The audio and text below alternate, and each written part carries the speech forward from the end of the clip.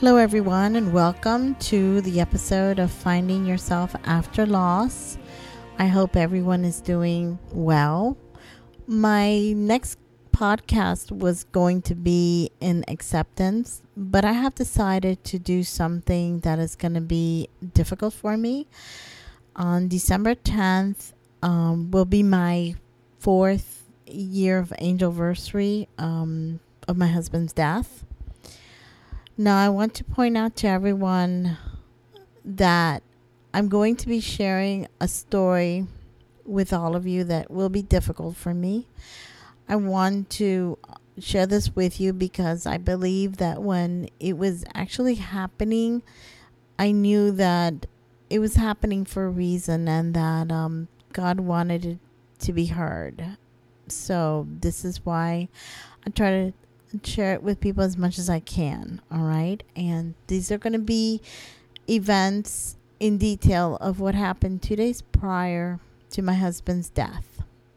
I'm going to try my best to not to break down because, like I said, this is very difficult, but I believe it has to be told because it was really unbelievable. And for those of you that do not believe in the afterlife, I totally respect your belief system, and I understand that we're all in different journeys. So if you do feel uncomfortable in any way with things relating to the afterlife, I am giving you a heads up that this story is basically about what he saw prior to his death. So you can all click that button and turn me off. I do not pass any judgment on anyone that does not believe in this topic. I just ask for the same respect back. If you do choose to listen, and I hope you do, my hope is that this story will at least make you think that maybe there is an afterlife and life after death.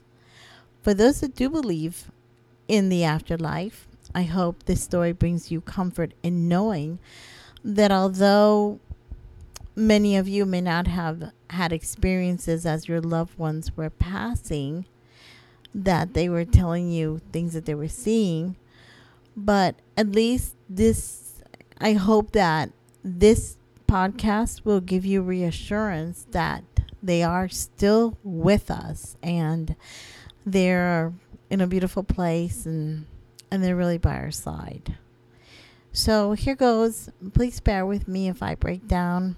I will do my very best to keep this podcast without any tears. But you know how that goes. Many of you have heard my story when I have posted it on social media, but now you're going to hear it from my mouth. So the first thing I want to do is I want to start off by introducing to you my husband and who he was as a person. Okay. He was not a religious man, although he was brought up with a very religious family, and they went to church every Sunday. But as he got older, he began to dislike certain dogmas about the religion. I mean, he appreciated his belief system that he was raised with, his foundation, but he really could not associate himself with certain dogma of the religion. He was still very respectful to others, and his mom was a devoted Christian till the very end that she passed away, going to church every Sunday. Now, having said that, he believes still in a creator. And for me, ever since I met my husband, we met at 17, we're married for 31 years, I always found him to be connected. He was my biggest spiritual teacher in this lifetime. He taught me so much. Years later, we discovered a spiritual teacher. His name is Dr. Wayne Dyer.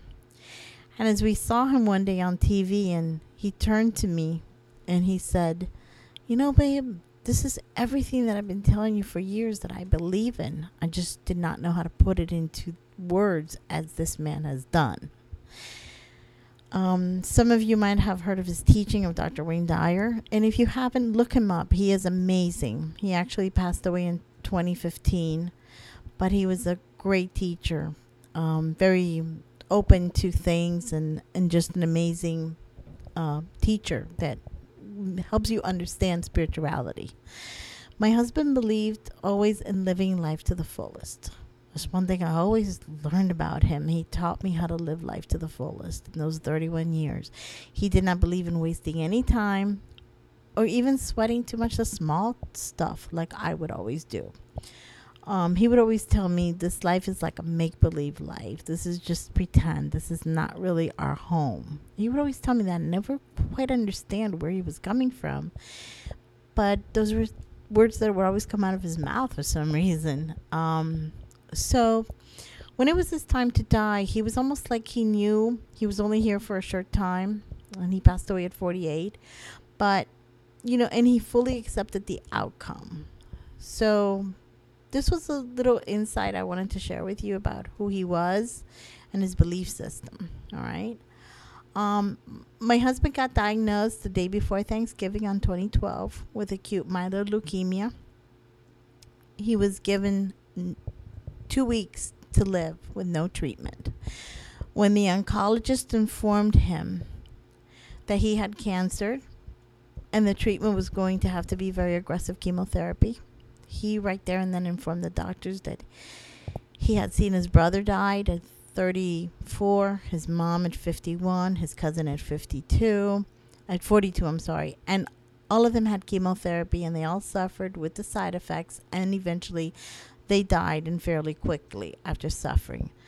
So he told the doctor he did not want chemotherapy and he did not want to suffer. And then he asked the doctor, so let me ask you something, since I do have this cancer. He was very calm about it. I was, of course, freaking out. And he said, so how am I going to die? And the doctor, in a very mild voice, said, well, you eventually will get very weak with your leukemia and most likely just die in your sleep. And my husband's response to that was with a little bit of a smile and said, well, that's not such a bad way to go, doctor. So that's who he was. Well, it pained me deeply that he was not going to take chemo. I fully understood it because it was something that we had both talked about, seeing his family with so much cancer. And it was something that we were both very much against the chemotherapy.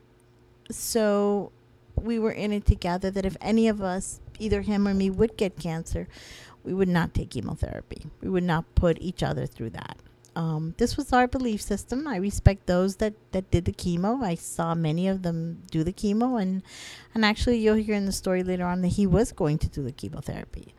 So a friend of mine found a place, since he did not want to do the chemotherapy, but she found a place called the Cancer Center, and they do the chemotherapy there, but they also do holistic medicine or like natural medicine to alleviate the side effects of chemo. So my husband agreed to go there and receive both the treatments of the holistic. And since we both believe in the natural medicine, that was something that he was willing to do. He says, I'm willing to go do the chemotherapy if if something can help me with the side effects, because that's something I don't want to deal with. And so while we were at the Cancer Center, he began developing a heart condition. And he had a heart condition prior to this, and it was just not really diagnosed fully. But he was developing a very bad heart condition, and he was transferred to Pennsylvania Hospital. I was told there that I needed to prepare for hospice because they had done an examination on him, and he needed a triple bypass. And he could not have the triple bypass due to the leukemia, and he could not get the chemotherapy because his heart was extremely weak. So at that point, doctor sat down, and I was all by myself in Pennsylvania. I'm not even from Pennsylvania, I'm from Florida. So they told me to prepare for hospice there and then. Now, the following is when he was already at the Pennsylvania hospital, because he was there. And this was 2 days prior to his death. So let me begin the story.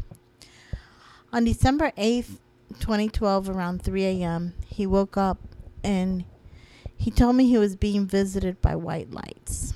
He said they knew everything and there were lots of them. They were checking out his emotions and how he was doing. Okay. They seemed to be like alien beings, he told me. Like nothing of this world. I at that point could not fully comprehend what he was talking about. So I said to him, hold on, babe. I need to get a nurse. He said, why? He says, we believe in these things. Why? I said, well, I don't know what is going on with you. I don't understand what you're trying to tell me. I really need to get a nurse. He says, don't you believe me? I said, I need to get a nurse. That's all I need. I need to get a nurse. So I went outside and I explained to the nurse what was happening. And I asked her, the first words that came out of my mouth was, is my husband in morphine? What are you giving him? He's like hallucinating. And she said, no. Your husband is not in any type of drugs. He's not even on sleeping pills. But I'm going to go check on your husband anyway. She was a very nice nurse. So she went inside. She asked my husband several questions. And, of course, he answered them very coherently because he was. So she turned to me and she said, honey, there's no reason for me not to believe what he is telling you.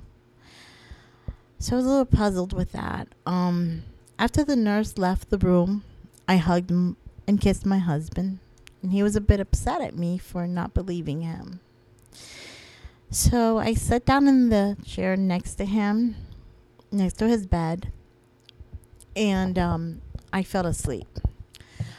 Around 5 a.m., and still on December 8th, I woke up and he was staring right at me. And he told me that the white lights were all over me and that they were checking me out. And that they were happy with the results. And I asked him, and what about you, babe? And his response was, he shrugged his shoulders and said, nothing. No answer. He just shrugged his shoulders and said, like nothing. Later on that day, I called my mom in Florida, and I explained to her what had happened. And she said to me, what time did this happen? I said, it was about 3 a.m. And she said, honey, at that time I was in bed praying for angels to surround you both and to guide you in this time of need. So that was the first part. So later on now, on December 9th, early morning, my husband asked to be seated in the chair. I helped him to get there because he was very weak. That day, people visited him all day. And after they left, he was tired and he fell asleep in the chair. And I placed a pillow in his head, He wakes up about an hour later and he looked at the ceiling. He was staring right at the ceiling of the hospital room. And he said, I see it. I see it. And I kept looking up at the ceiling and I asked him, babe, what are you seeing? As I tried to figure out what he was trying to see, he tells me, I see this white tunnel. It has a bright light and it comes to my face and it leaves. And he explains to me and with his hands how it just got right up to his face and it leaves. And then he fell asleep again. About an hour later, he wakes up and he tells me they were visiting me again. I asked him, who, babe? He said, the white lights. He said to me, I understand them now better. They don't scare me like last time. He went on to say, they are beings. They're people. They're lots of people. And they're all of high rankings. And they know everything. And they're checking out my feelings and my emotions. He then tells me, when I ask you to take me back to the bed, it will be time. And I was puzzled. I said, time for what, babe? What are you talking about? Are you saying it's going to be time for you to die? And he said, yes. And then he went on to say, and it will happen after midnight. So this was around 7 p.m. on December 9th. So about 2 hours later, of course, he asked me to go back to bed. And it was the last thing I wanted to do was put him in bed, since he had told me he was going to pass after midnight, of course. But I had no choice. Once I put him in bed, he had this wide-eyed look on him. And he looked around the room.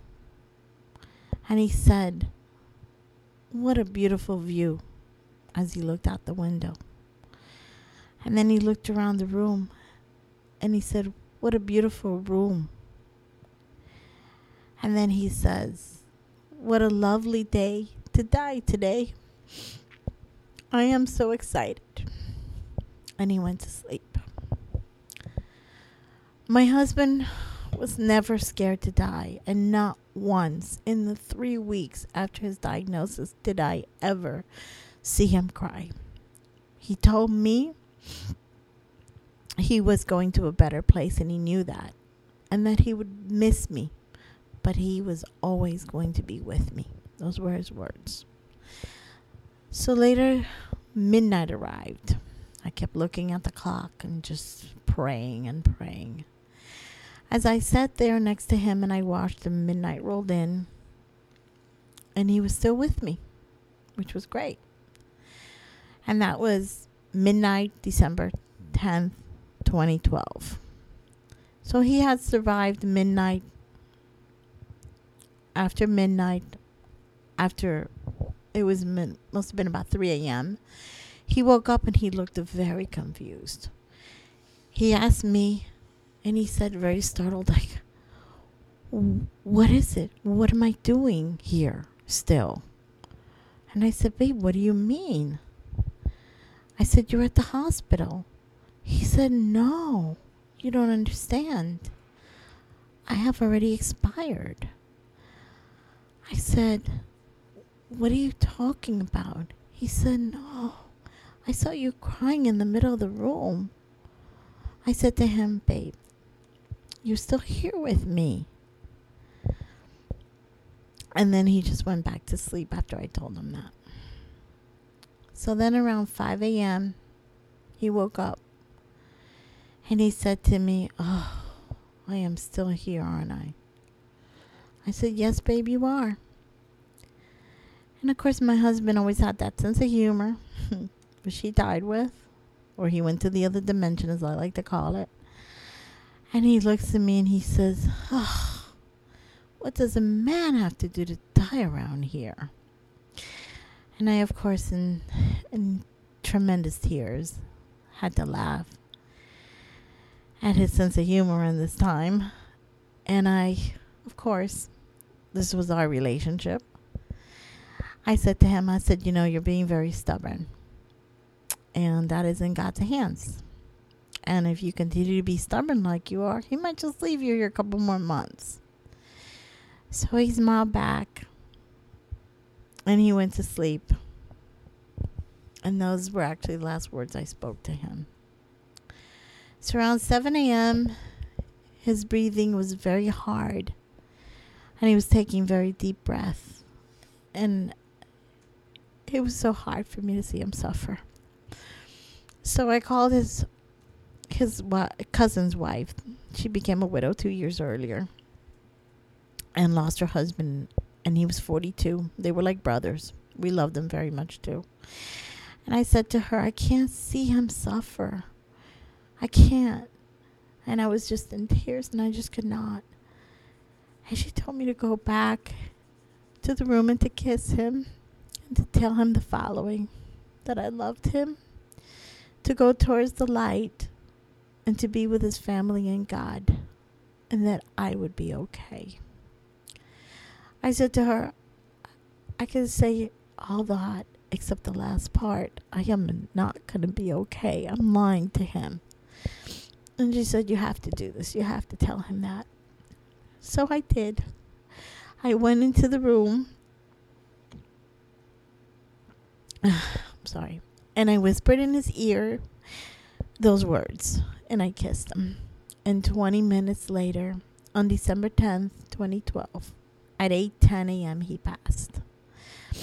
I began to cry in the corner of the room. And I realized I was right where he said I would be, which was odd. After 10 minutes, I decided I have to, find myself back to Florida. Somehow I was in Philadelphia. So I went to the closet and I just opened the closet to see where the luggage was. I had to pack. And I noticed that under the bed, the hospital bed, there was a night light. And it had not dimmed. It was just stable the whole time. And the light was on the whole time. And I noticed that when I opened the closet door, it started to dim. It turned off very, very softly. Turned on. It turned off again and then turned back on. This was three times. And something just told me to sit right next to his body. And it just did it again. But it was just such a turning off so softly, turning back on and turning off. And it was at that point that I realized that it was a sign. He was just giving me a sign and telling me that he was okay and that he was on the other side. And that's my story. Those are the things that I witnessed prior. That between December 8th to December 10th of 2012, it changed me. My husband's passing was very traumatic, as it was to many of you, of course. But to have witnessed this man who was not really, he was spiritual, but he's not really religious. It wasn't really like he would be like, I see ghosts or this and that. No. And to see this happen before me and not taking any more, if you're not taking anything, really was astonishing to me, and his death changed me. And what I realized later now, 4 years later, was that, he was my biggest teacher in this lifetime, but he also taught me in his death, even to the very, very last minute, he was teaching me that there was another side,